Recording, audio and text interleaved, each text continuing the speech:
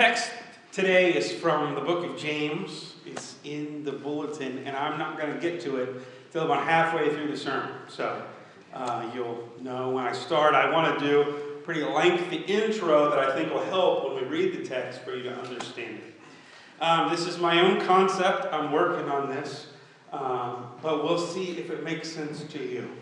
Okay? This is the God chair. I don't think anybody's ever talked about the God chair before, but it is based on a lot of biblical principles that I'm not going to spell out in too much detail, but I want you to kind of understand the concept here. I believe when we were created in the book of Genesis, we were created with a space for God. We were created to need God, to be around God, and for God to be important. In fact, the text does a whole lot of work that try to describe how careful God is when He creates human beings. That He creates them in His image, that rather than speaking, He creates Adam with His hand, He creates Eve out of Adam. He is very intentional about how He creates human beings. Adam and Eve, both together. And that we were meant in our lives to have a space for God. That each of us has a God chair, a place that God is supposed to sit in our lives. And I put a couple words up here that I think can articulate with this space that God is supposed to keep in our lives. One is to glorify. The glory of something is the divine essence of it. Okay? So when you look up at the stars on a beautiful night and you see this imprint of God's creation in it, you're recognizing some kind of glory. And when we glorify God the way we were meant to do, we reflect back God's glory. We are like mirrors. That we're made in the image of God. Okay, not that we look like God, but somehow in our lives we reflect God's goodness and God's divine characteristics. That we were meant to glorify God when God is sitting in the God chair. Form identity. If you look really carefully in Genesis, and I think I'm going to preach on the first couple chapters of Genesis here later in the year. When you look there, what you find is Adam and Eve are so secure in who they are that they're naked and they're not ashamed. Naked and not ashamed. That their identity, who they are, is so wrapped up in who God is, they're not even worried about their weaknesses. They're so secure in being made in the image of God and continuing God's work in this world that it doesn't matter to them that they're naked, that they have flaws. God makes them good. He doesn't make them perfect. So your identity is supposed to be formed out of who you are with God. And we know this because as soon as they sin, as soon as they fall in the text, they hide from God. Suddenly their identity is broken. Sacrifice. We were meant to sacrifice for God, to give of our lives for God's purposes. Be fruitful and multiply, God says. That we were supposed to create other human beings. We're supposed to have childbirth. But we're also supposed to do something, at first in the garden and then in the rest of the world, to cultivate, to create. We're doing the work of God, and we're meant to sacrifice and give ourselves to God's purposes. We're supposed to give our love and our allegiance to God. God is supposed to be number one. In fact, the Ten Commandments start out with this idea, right? No other gods before Him. We're supposed to owe God our love and our allegiance. And it's also corporate. If you notice in the Genesis text, Adam and Eve are created together. Male and female, He created them in God's likeness. We were supposed to do things together. It's not good for man to be alone. And so I believe that we all have this God chair. We're all wired. Every human being on the planet is wired to have a space in their life that is the God chair. The place where God is supposed to sit and do these things for us. But what happens in the Bible is we get broken. We have a fall. And what is the temptation in the fall? If you eat of this fruit, you will be like God. And so what Adam and Eve do is they put themselves in the God chair. I'm going to not do things God's way. I'm going to do things my way. Except there's a problem with that. The problem is that we were never supposed to put ourselves in the God chair. We're designed to have something other than us fill the God chair. And so you know what we do? We fill the God chair with other things.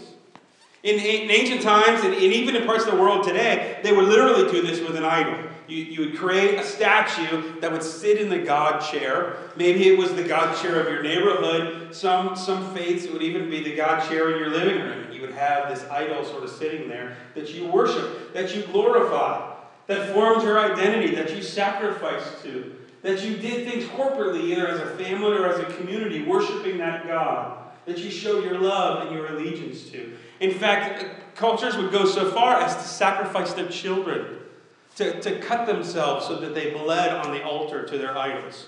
Sacrifice of their grain and of their animals. You get this whole system, and we think that looks pretty foolish. We see in the Bible all kinds of stuff about idols. Paul is dealing with it a lot. The Old Testament talks about it a lot. It's in the Ten Commandments there. But the book of Ezekiel says something very interesting. It says that we actually create idols in our hearts. That we form idols. So an idol doesn't have to be a physical thing. It can be anything good in our lives that we put in the God chair. Anything good that we put in the place that only God was meant to sit in, going to give us problems. So let me give some examples. Let's try to flesh this out. Sports is a big one. And it's an easy one to pick on. So I'm going to pick on it. Okay? Can sports sit in the God chair in our lives? Yeah. Yeah, it sure can. We can do a lot of things, right? You think we would glorify sports? Yeah, we wear all kinds of Steelers stuff, right? You have people that just wear, like, all they wear is Pittsburgh sports team stuff. They're literally always reflecting that. Always on their person somehow reflecting something about their team. You think it forms your identity? Yeah, I'm a Steelers fan, and this is Steelers country. And I bleed black and gold. I mean, think about that phrase for a second. I bleed. My lifeblood is black and gold. That is a strong, strong statement. Do I sacrifice for my team? Yeah.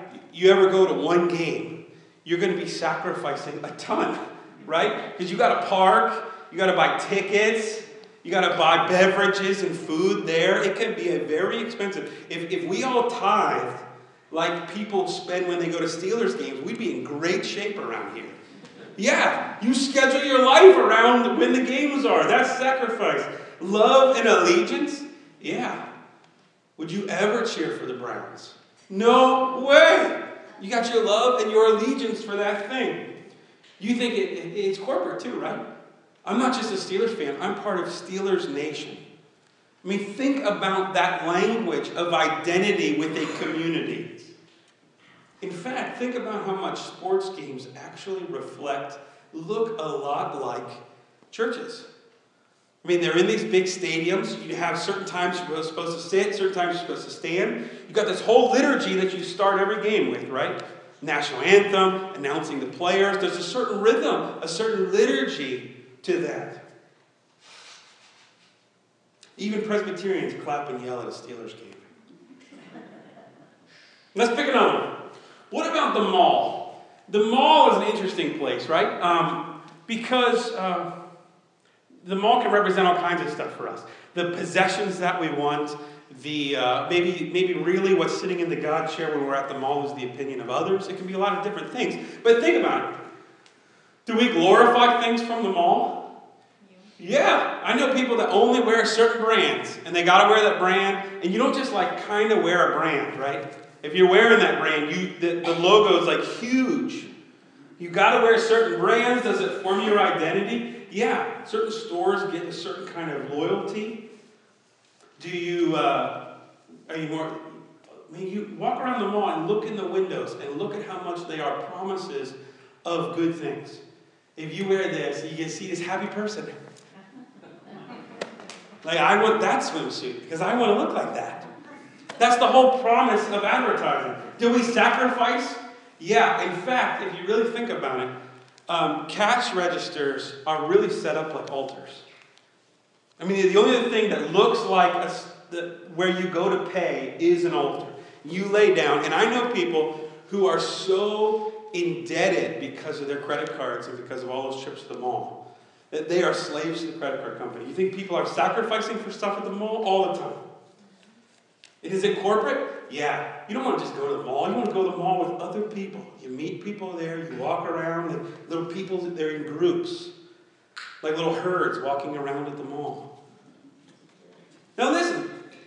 Is the mall fine?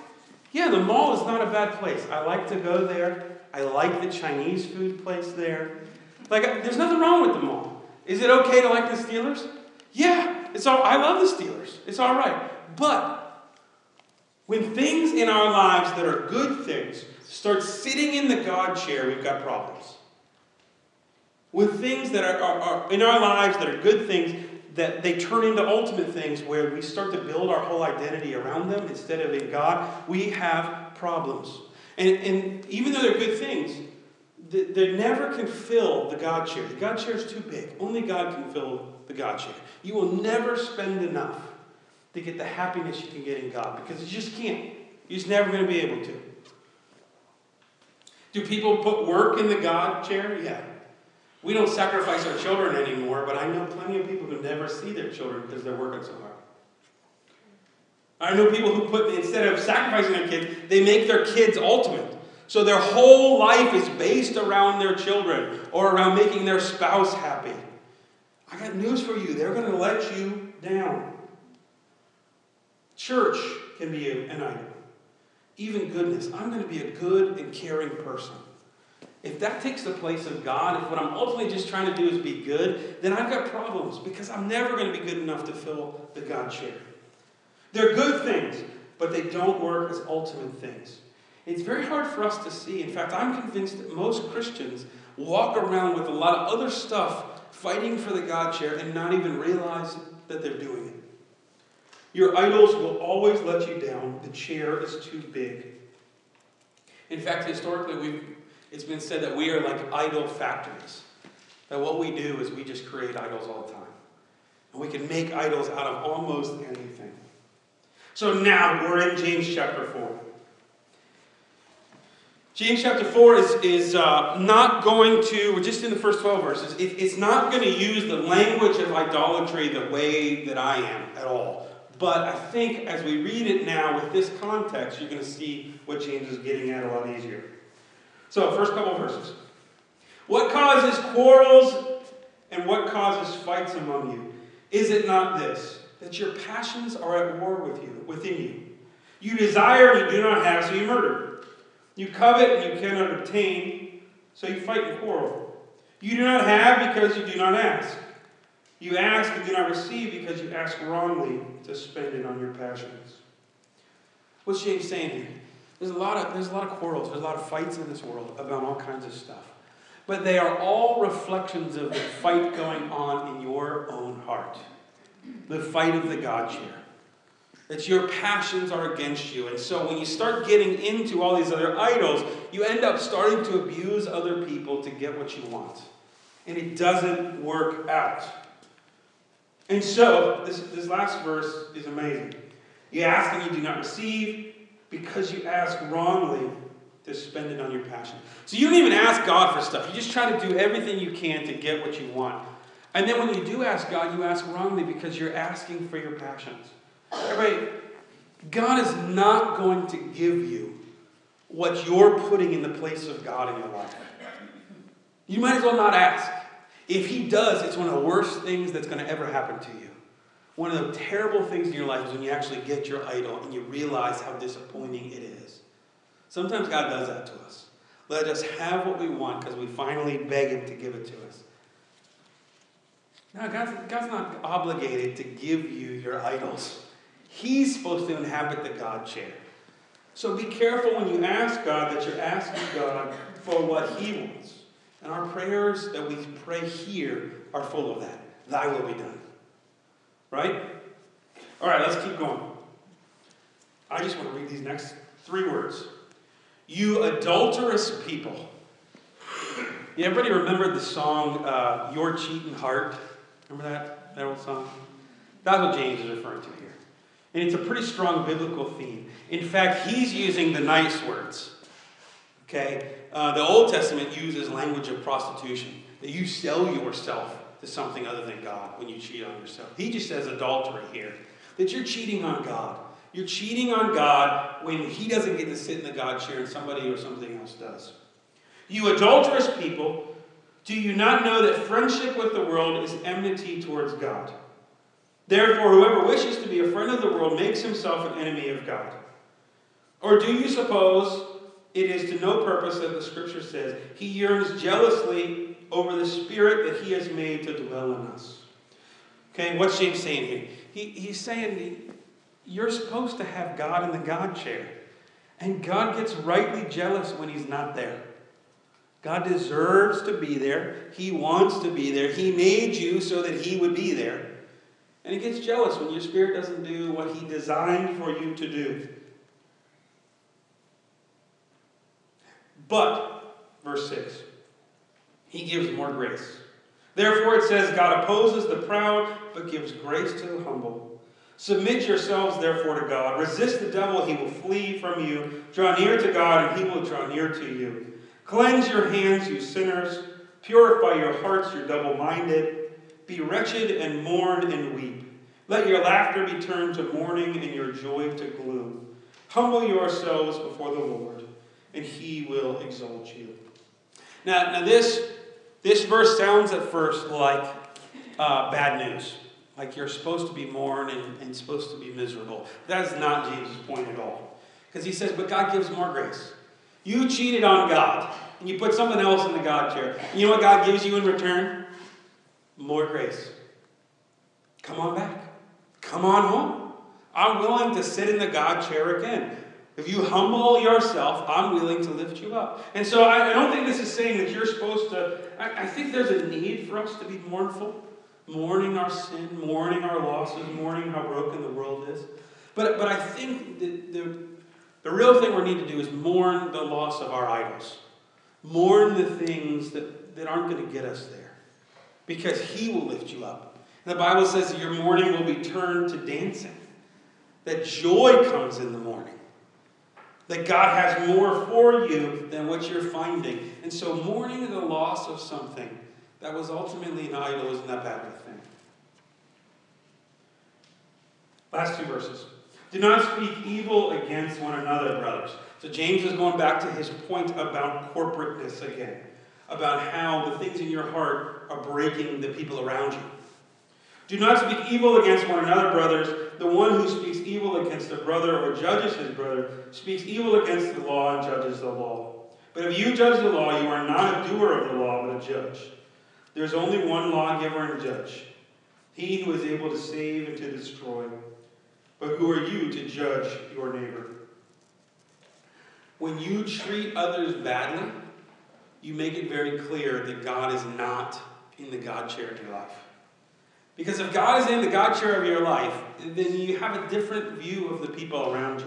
You're not just out to get what you want, you're out to get what God wants. And God cares about those people that are around you.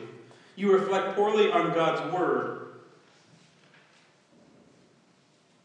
This is what happens when we have idols. We turn on everybody around us. And our society is full of this. And if you look in every debate about every issue that's going on right now, everybody's out to get each other. Because that's what idols do. I got to get ahead by getting ahead on somebody else. See, if God's in the God chair, though, I'm fine. I can be comfortable. We can talk about issues without having to fight about issues. We don't have to brawl about stuff. Because my identity isn't built up in winning or losing or in getting or not getting. My identity is built up in Christ. Because Christ is in the God chair. So the question for you today is, what's in your God chair? And it's a question that as a Christian you have to ask all the time. Because in so many subtle ways we can buy into what the world tells us and put other things as ultimate in our lives. Even good things. We got to have God be ultimate. We got to have Christ be our identity and who we find all of our security in. And so that if anything else in my life falls away, I still have that. Let's pray.